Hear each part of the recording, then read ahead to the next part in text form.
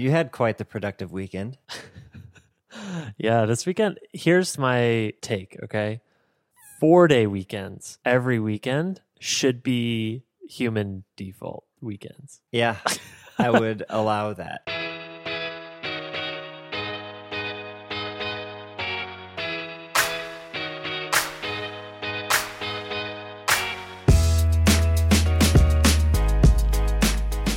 Welcome to episode 430 of the Design Details Podcast. I'm Brian Lovin. And I'm Marshall Bach. Welcome back for another episode. Brian, how are you doing? You know, Marshall, every time we hit like a 10 episode milestone, like 400, 410, 420, 430, nice.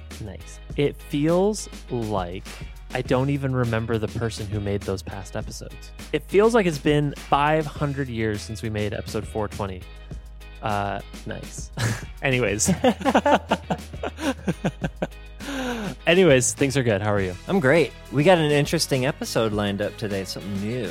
Yeah, we're going to try and mix up the format a little bit. We'll see how it goes. Okay, since time is of the essence, let's get started. First of all, huge shout out to Zeppelin. Zeppelin is making this episode possible. What is Zeppelin? Well, they let designers spend more time designing and less time prepping design files for the team. They have a feature called Flows that lets you effortlessly build user journeys with native connectors, flow groups, text labels. So you don't have to like draw all these extra arrow layers in your design tool of choice and keep those up to date as you move stuff around. Zeppelin does that automatically. You can learn more at designdetails.fm/Zeppelin, Zeppelin. Thanks for supporting the show. Thanks, Zeppelin. We also have some new VIPs. Hey. Marshall, another good-looking list of VIPs. Welcome to the fam. Andrew Ambrosino, Chris Roy, Connor Mack, Peter Carlton, Shanberg, Patrick Marks, longtime friend of the pod, recent resubscriber Gabriel Valdivia, Alessa, Dorian Zlatan, and Aslam Marzouk. Wow. Hey. I think you got through that in a single take, Brian. That is unprecedented. That was one take. Wow, and I'm a little sad that Gabe left us, but I'm happy he's back. Actually, when I got Gabe's email, like when I got the Patreon email that Gabe had subscribed, I screenshotted it and messaged him and I said, what the fuck? I was like, where have you been this whole time? And he assured me that he was just transferring his Patreon account to a different username, I believe. Here, you want to know something? I'll say this on behalf of Gabe because I think you'd be comfortable with me saying this. Gabe told me that he's listened to every episode of the podcast. Even after the change? I think even after the change. Wow, I'm honored. And the cool thing about that is he can tell me and has told me when the podcast hits and when it doesn't, when we have maybe an off week. And I believe him because he has a lot of context. He's listened to a lot of design details. Anyways. Good to know we have a barometer out there that we can turn to. I just think everything we do is amazing, Brian. Never a bad episode. Well, I'm just saying he knows when we don't hit, but we've never not hit. He's just assured me that he has the ability to tell me if we ever make a mistake. But yeah, no mistakes to be found thus far. 430 in. Yeah, clearly. Welcome to the fam, everybody. Be sure to check out your first sidebar if you're just getting into this hot tub we call Very Important Pixel Patreon. While this is our 430th episode of Design Details, we've actually recorded many more episodes of Design Details, Marshall. Probably an extra 100 or so. And if you're hearing this message right now, that means you are not subscribed to our Patreon. And that means that extra sweet, juicy Design Details content is locked away. But it is locked away in a very accessible way. This is like the jail cell made of tin, right? Like you can literally just... tissue paper? Yeah, tissue paper jail cell. Because for just $1 a month, you can get access to all of our bonus episodes of Design Details, the whole backlog, as well as bonus episodes every week going forward. We call these the sidebar. Sidebar. And that lives at Patreon. Patreon.com/Design Details. For just $1 a month, you can sign up, get that double app every week. So, you know, Marshall, our number counter, a little misleading, but more content to be had at patreon.com/Design Details. So if you've been listening to the show and enjoying it and just want to hear more, for example, this week we are talking about how to become a design YouTuber, Marshall. Ooh, and it's not me talking about it. It's you talking about it. Your boy uploaded some YouTube videos and is learning and has some things to talk about. So if you want to hear about design YouTube, be sure to subscribe on our Patreon and join the fam. Water's warm. Come on in. Just $1 a month. Just $1 a month. All right, let's get into it. Main topic time. We're going to try a little bit of a different format. We have a little bit of a backlog of questions, but also some of the questions we were like, I think we could answer this in a minute or two and it wouldn't be a full episode. So we're going to try a little bit of a grab bag here and get through 2, potentially 3 questions, depending on how things go. So Marshall, kick us off. All right, so all of these questions come to us from our GitHub repository. You can find that at github.com/design details/design-details. And the first question comes from Emily. Emily says, "Hi, I'm curious how other teams maintain their latest design mockups for designs that have been shipped. I'm in a small team of 2 designers, and right now we have a Figma file where we make a new page for each new version of the app that's been shipped. We throw in every single page of the app for each version that was released, even if changes were only made on 2 or 3 pages. We landed on this method because we wanted to keep a clear picture of what the released designs are when we're starting a new project.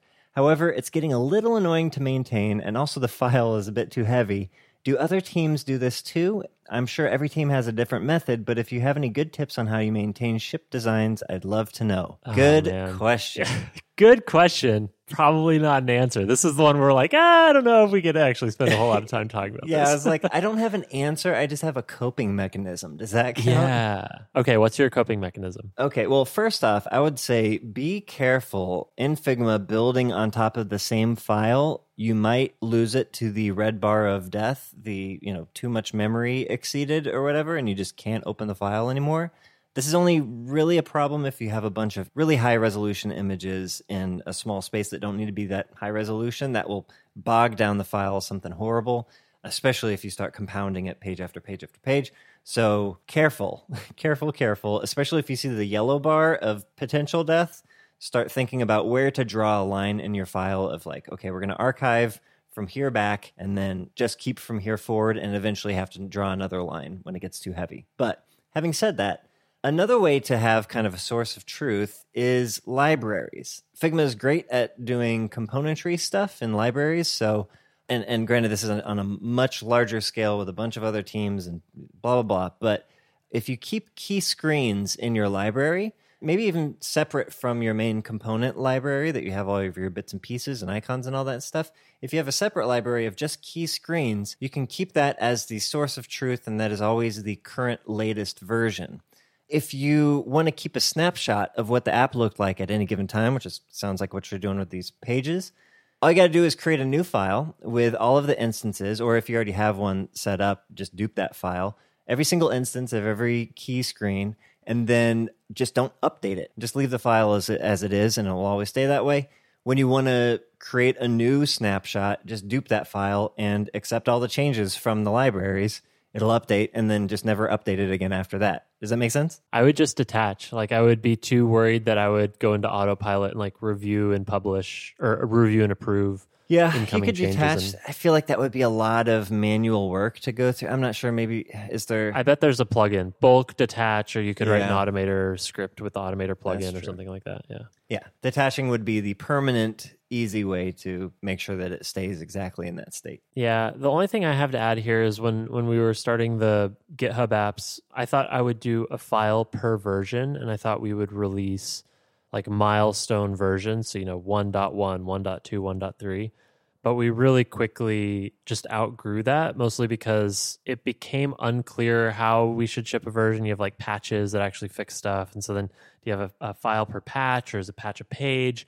But then you also have features that develop across versions, right? Like you get the first part of a feature in on this version, but the second half of a feature in on the next version. So it really became unclear. So the way we do it now is we have a file for features.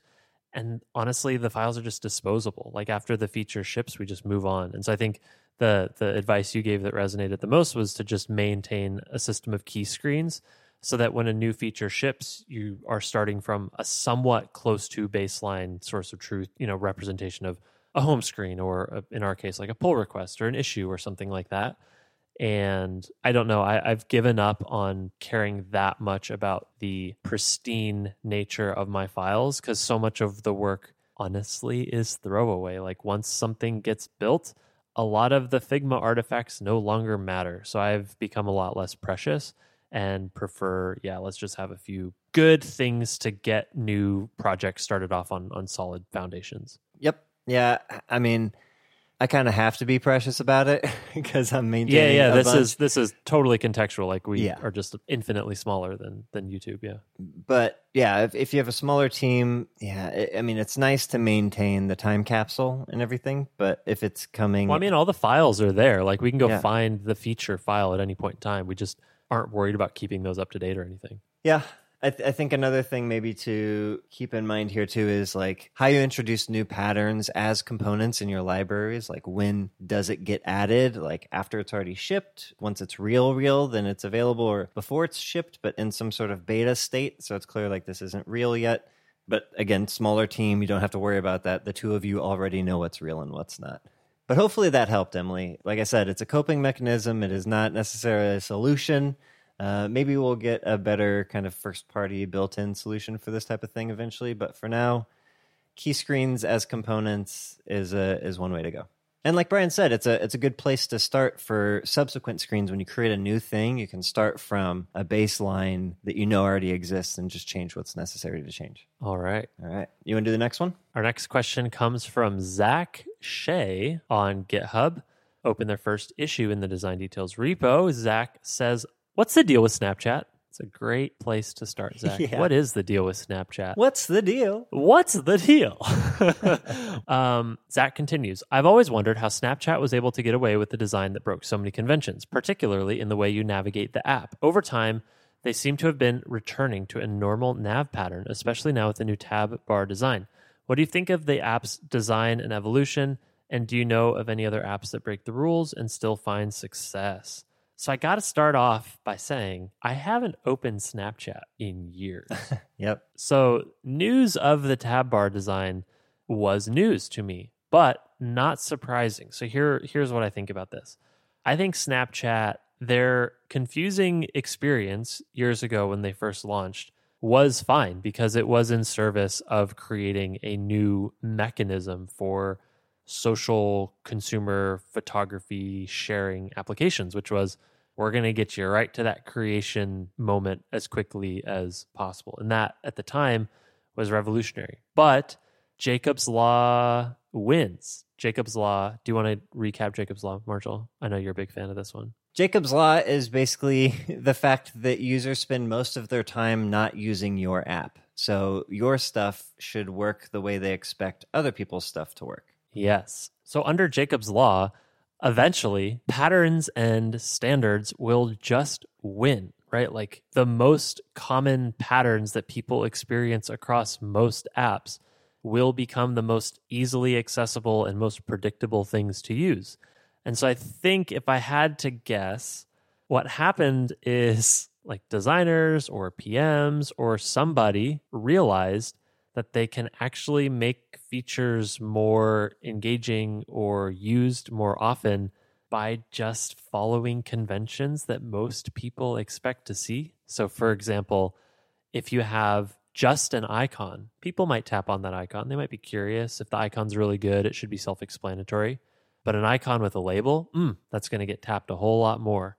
Same thing with if you have an element that is visible on a screen, that will get tapped a lot more than something that is not visible on a screen, like something hidden in a menu. And so I feel like this is why over time we've just converged on these patterns. Everybody has a tab bar because everyone expects a tab bar, because it turns out tab bars are really useful ways to like structure application information architecture and get people to accomplish different jobs, based on which tab they're in. So I don't know actually what Snapchat's tabs are in this case, but I just have to imagine it was some evolution like this where, hey, we can actually create a more engaging experience if we use patterns that people expect and are used to.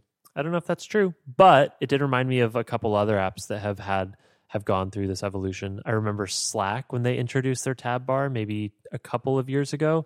Funny enough, though, Slack, I'm not sure needed it. I think I wanted it, and then they shipped it, and I've never used it because at first they actually had a nice tabless design. Other apps that like broke patterns that seem to have stuck around are like Tinder, where you swipe cards around and that became an interaction design pattern that other apps use. Maybe TikTok is a good one, where you navigate from video to video by just scrolling up and down.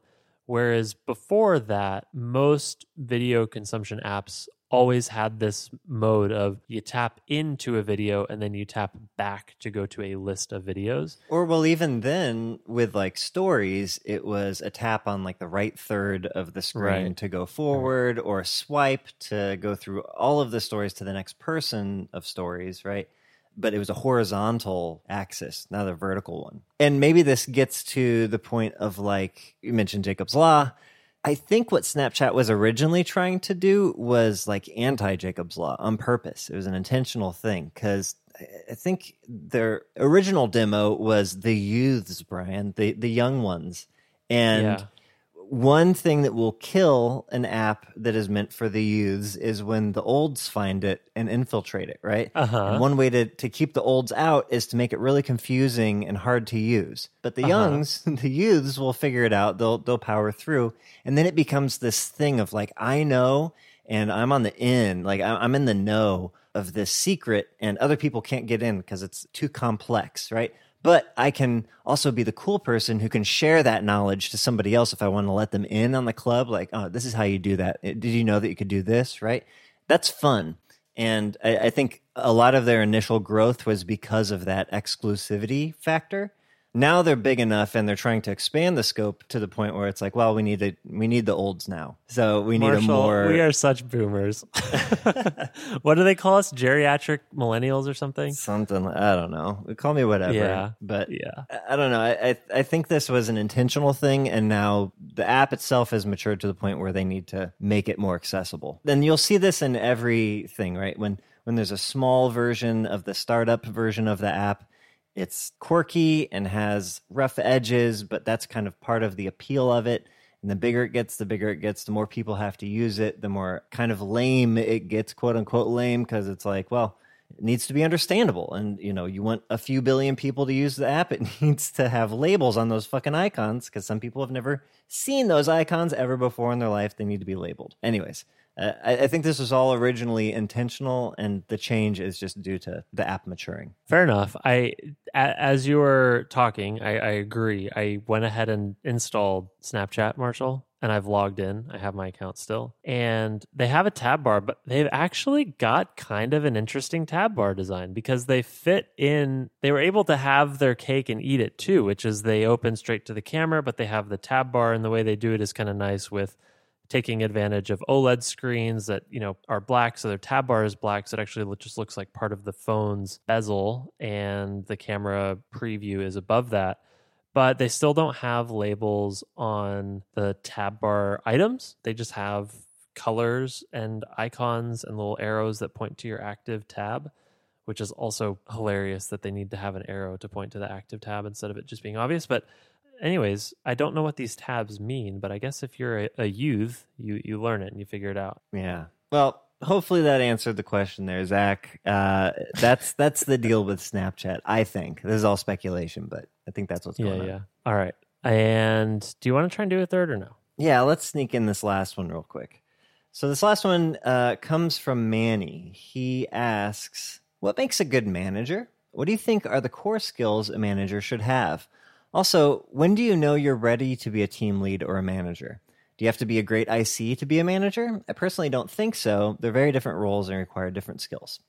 Yeah, good questions. This is a good one. I feel like we could talk about this for half an hour. Yeah. Let's dip our toes here. Yeah, let's dip our toes. If people want to hear more, then we'll do more next week. How about that? Okay. All right. I wrote down a few notes here. Do you want to start first? Yeah, I'll start. I'll give my hot take on these things. Obviously, there's a lot of depth here. I've never managed, but I've been managed, and I've had good managers.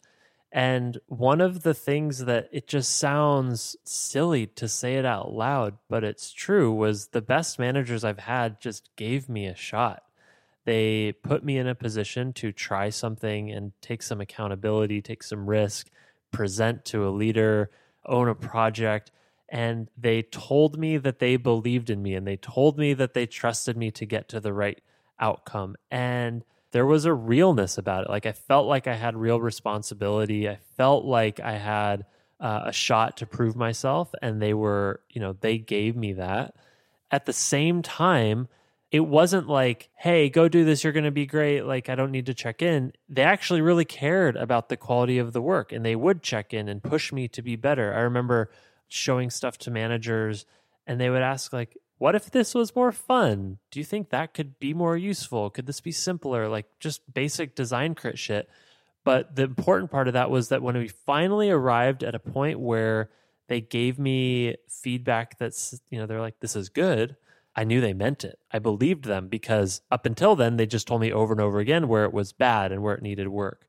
And so I feel like, I don't know, maybe this boils down into giving people a shot, being candid, actually pushing somebody to get better at the craft, and not sort of softballing them or being fluffy and, it's fine. Like, yeah, this is good. Like kind of getting out of the shit sandwich trap and actually just telling people how to make the work better. As far as the sub question here about, do you have to be a great IC to be a manager?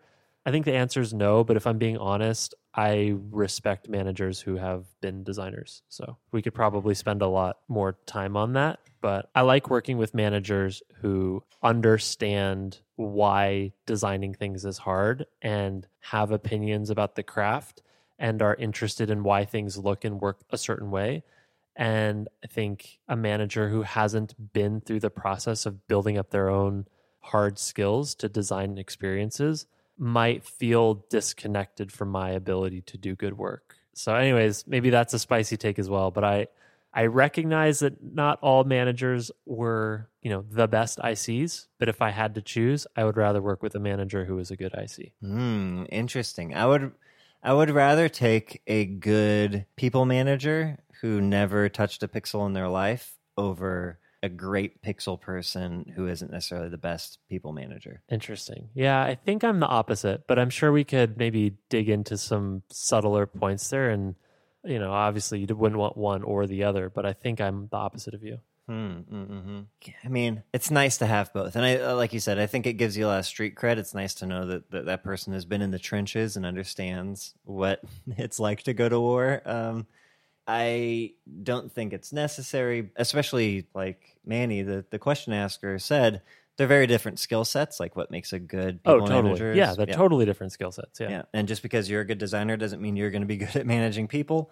But I mean, so one of the things I wrote down here is I used to call myself a shit umbrella, meaning that I would shield my direct reports from all of the stuff coming down from above that could otherwise be super distracting and make it harder for them to actually do their jobs. So I'll just deal with all the shit from above. I'll let you know the things you need to know to do your jobs. Otherwise, like, I'm the umbrella. Don't worry that it's raining. And the reason that I did that is because I noticed that in the good managers that I had of like, wow, it seems like, it's like the duck analogy of like, well, the duck looks calm on the surface, but under the water, the feet are paddling like crazy. Furiously. Yeah, exactly. Yeah. Like, I got this sensation that like there was some crazy paddling going on under the water, but all I could kind of see was like slight ripples on the surface of the water. And I realized that was because my manager was protecting me from those things, because it would have been distracting or demoralizing or discouraging, or for whatever reason, it would have been bad for my productivity. So but once I realized that was a thing going on, I was like, okay, if I'm ever a manager, I'm going to do that for my people so that they don't have to worry about this stuff. Can I give you another spicy take on this? Yeah, please. I feel like I grew as a designer when a little bit of that shit snuck through. I think there's always a degree of being a shit umbrella. Like you just are in different meetings and have different conversations, and there's a certain necessity to that. But I've had so many moments where managers were actually willing to sort of pull that back and expose me to some of the problems at their level, problems at the organization level, at the company level, at the leadership level, like these different points of view, different problems that other people are dealing with. And I always appreciated that perspective. They never told me that expecting me to be involved or to help or like be a person that could fix it. But it was more like, hey, I'm going to expose you to some of the ways big companies work. And I've learned from that. it has helped me to have a little bit more confidence in understanding how to operate within a big company, or even just how to position some of the projects I'm working on, like more tactically, knowing that these conversations are happening upstream where people are fighting about the future of this org or this project, that kind of stuff. So I don't mind a little bit of that getting through. In fact, I actually consider it a little bit of, it's like kind of on the scale of trust and respect that a manager would feel like I have the ability to deal with it and not be overwhelmed by it and not be distracted by it or demoralized by it. So I don't know, maybe there's a little bit of a gray area there. Yeah. No, I do think it is important to peel back and show some of the inner workings, but you do that on a very selective basis when you feel like somebody is ready to handle that kind of nonsense. My default operating mode is just shit umbrella. Well, there's a lot more to say here, Brian. Should we cut it off here and pick it up next week? Yeah, let's talk about more management stuff next week. We could even probably put out a little bit of a feeler into the Twitterverse and here. So maybe as a prompt for next week, if we're going to talk about managing, how about you, listener, whoever's hearing this, if you have good stories or nightmare stories of things that you feel like a manager has done that worked really well for you, or things a manager did that you really didn't appreciate, tweet at us and we can try and figure out how to incorporate that into next week's episode and refine our own points of view on some of these things. Cool. Yeah, and it sounds like we might disagree on a couple points. I think we are. Yeah, we're disagreeing. This is fun, Marshall. We never disagree on stuff. So rare. Cool. All right. Well, we'll pick it up next week. Let us know. Hit us up on the Twitters. All right. Cool things? Cool things, Brian. You go first? Sure. So my cool thing this week is an iOS app. It is called Must, which I sent to you. Yeah. And you went nuts on it. I went kind of nuts on it. I'm still working on going nuts on it. Must is like a prettier version of Letterboxd, which for movie aficionados will certainly know what that is. But if you don't know what Letterboxd is, it is an app where you can curate the movies you have seen and organize a list of movies you want to see. Must is like that, but prettier. Feels a little bit sleeker, more modern, more like it fits into the iOS ecosystem. So the trade-off here is Letterboxd has better social features. Must is just prettier to look at. Look at your collection, dig into an actor's filmography, all these kinds of things look and feel better, in my opinion. So anyways, I found Must and sent it to you, and I think we've both gone through and, basically recreated our Letterboxd profiles. I'm maybe halfway through my list, but yeah, what do you think? Yeah, I mean, that's kind of the addictive aspect of it. It's a little bit like Tinder or something where you're just kind of swiping through movies and going, seen it, 7, seen it, 10, haven't seen it, don't want to see it, haven't seen it, want to see it, seen it, 4, seen it, 10, That's just fun to just go through and my opinion. Oh, I want to see that. Yeah. I forgot about that movie. Yeah, want, right? And now I have a curated list of all the movies I still want to see. It's great. Yeah. All right. Well, it's at mustapp.com if people want to try it. Otherwise, link in the show notes. Check it out. Cool thing, Brian. And likewise, you are aware of my cool thing, another phone thing. So this is a widget called Clear Spaces. So I'm not super huge on widgets. Like I don't have any standalone apps that just are for the widget, but this thing is to clean up your home screen, and it can allow you to kind of create an Android-like home screen, basically push your apps to the bottom of the screen. This thing is called Clear Spaces, and Brian, it's really smart. All it does is set your background to perspective off so that it doesn't kind of do the parallax thing when you move your phone. Take a screenshot of an empty homepage in light mode and dark mode with like your wallpaper background and put those screenshots into the app. And then on your home screens, you can add a widget, either small, medium, or large, and you tell it what part of the screen that it's in, and it will sample the part of the wallpaper that you fed into it to make it look as though there is nothing there. So basically it's a widget with an image, but the effect is that it's a blank space on your home screen. Is this making sense, Brian? Yep. It required me to see a video of you using it to see what the effect is where it creates these blank spaces on your home screen. But yeah, it's quite cool when it works. Yeah. And so what's really cool is you can put them as like the top layer in a stack. You know what it reminds me of, Brian? It reminds me of like those old like 80s flip up headlight cars. Like I think Toyota Celica had one, the Ferraris had it or whatever. Like the headlights go down, it just like looks like flush hood. But then, the headlights pop up. That's basically kind of the feeling I get from this. Just like flush background, but then you swipe up on that area and your music widget comes into view or your calendar comes in or whatever. It's really nice. I don't know. But it allows you to position the remaining space where your actual apps go very deliberately. So, for example, I use this in combination with the focus feature that when I'm in work mode, I have a bunch of widgets and basically 4 apps that I use, and those are in the bottom right. And everything else, I have a clear space widget on each of them, so I can just have a really clean phone screen with 4 apps on it in my dock, and that's it. Or I can show my calendar if I want to see that, or I can listen to my audiobook or whatever, but it's all hidden away. I don't know. Maybe this is like the very tidy... Yeah, this is peak Marshall tidy. Is, having hidden little widgets nested under your wallpaper. It's pretty cool, though. Anyways, clear spaces. I think it's a couple bucks, I forget, but it's worth it, especially if you're into a nice, clean home screen like I am. All right. Link in the show notes. Cool thing. Marshall, this has been episode 430 of the Design Details Podcast. Everyone else, we hope you enjoyed listening. Let us know what you thought. If you did, we're on Twitter at Design Details FM. We always appreciate tweets. Tweet at us. We love to hear it. If you have your own question, be sure to head to our GitHub, github.com/designdetails, and open an issue. Thank you to Emily, Zach, and Manny for asking today's questions. And if you want to hear more content, more design details, this isn't the end. If you head to patreon.com/designdetails, you can get access to our bonus episodes every single week called The Sidebar. Sidebar. Starts at just $1 a month. And today we're talking about design YouTubing. If you want to hear about that, get access to the backlog and future sidebars going forward. Once again, that's at patreon.com/designdetails. All right, that's it. We'll catch you next week. Bye.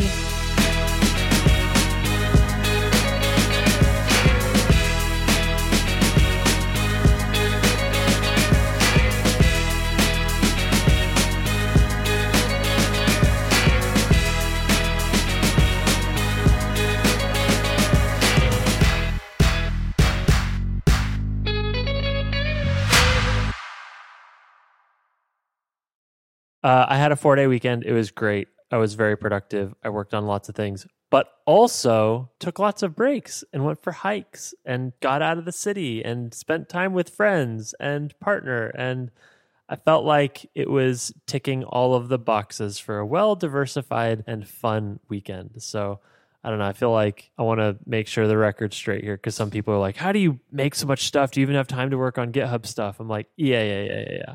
I definitely have a life. So I hope. Maybe not. I don't know, Marshall. I don't know. You have much more of a life than I do. Well, we just entertain ourselves in different ways, right? Yeah. You go on hikes and produce all this stuff, and I shoot robot dinosaurs with a bow and arrow.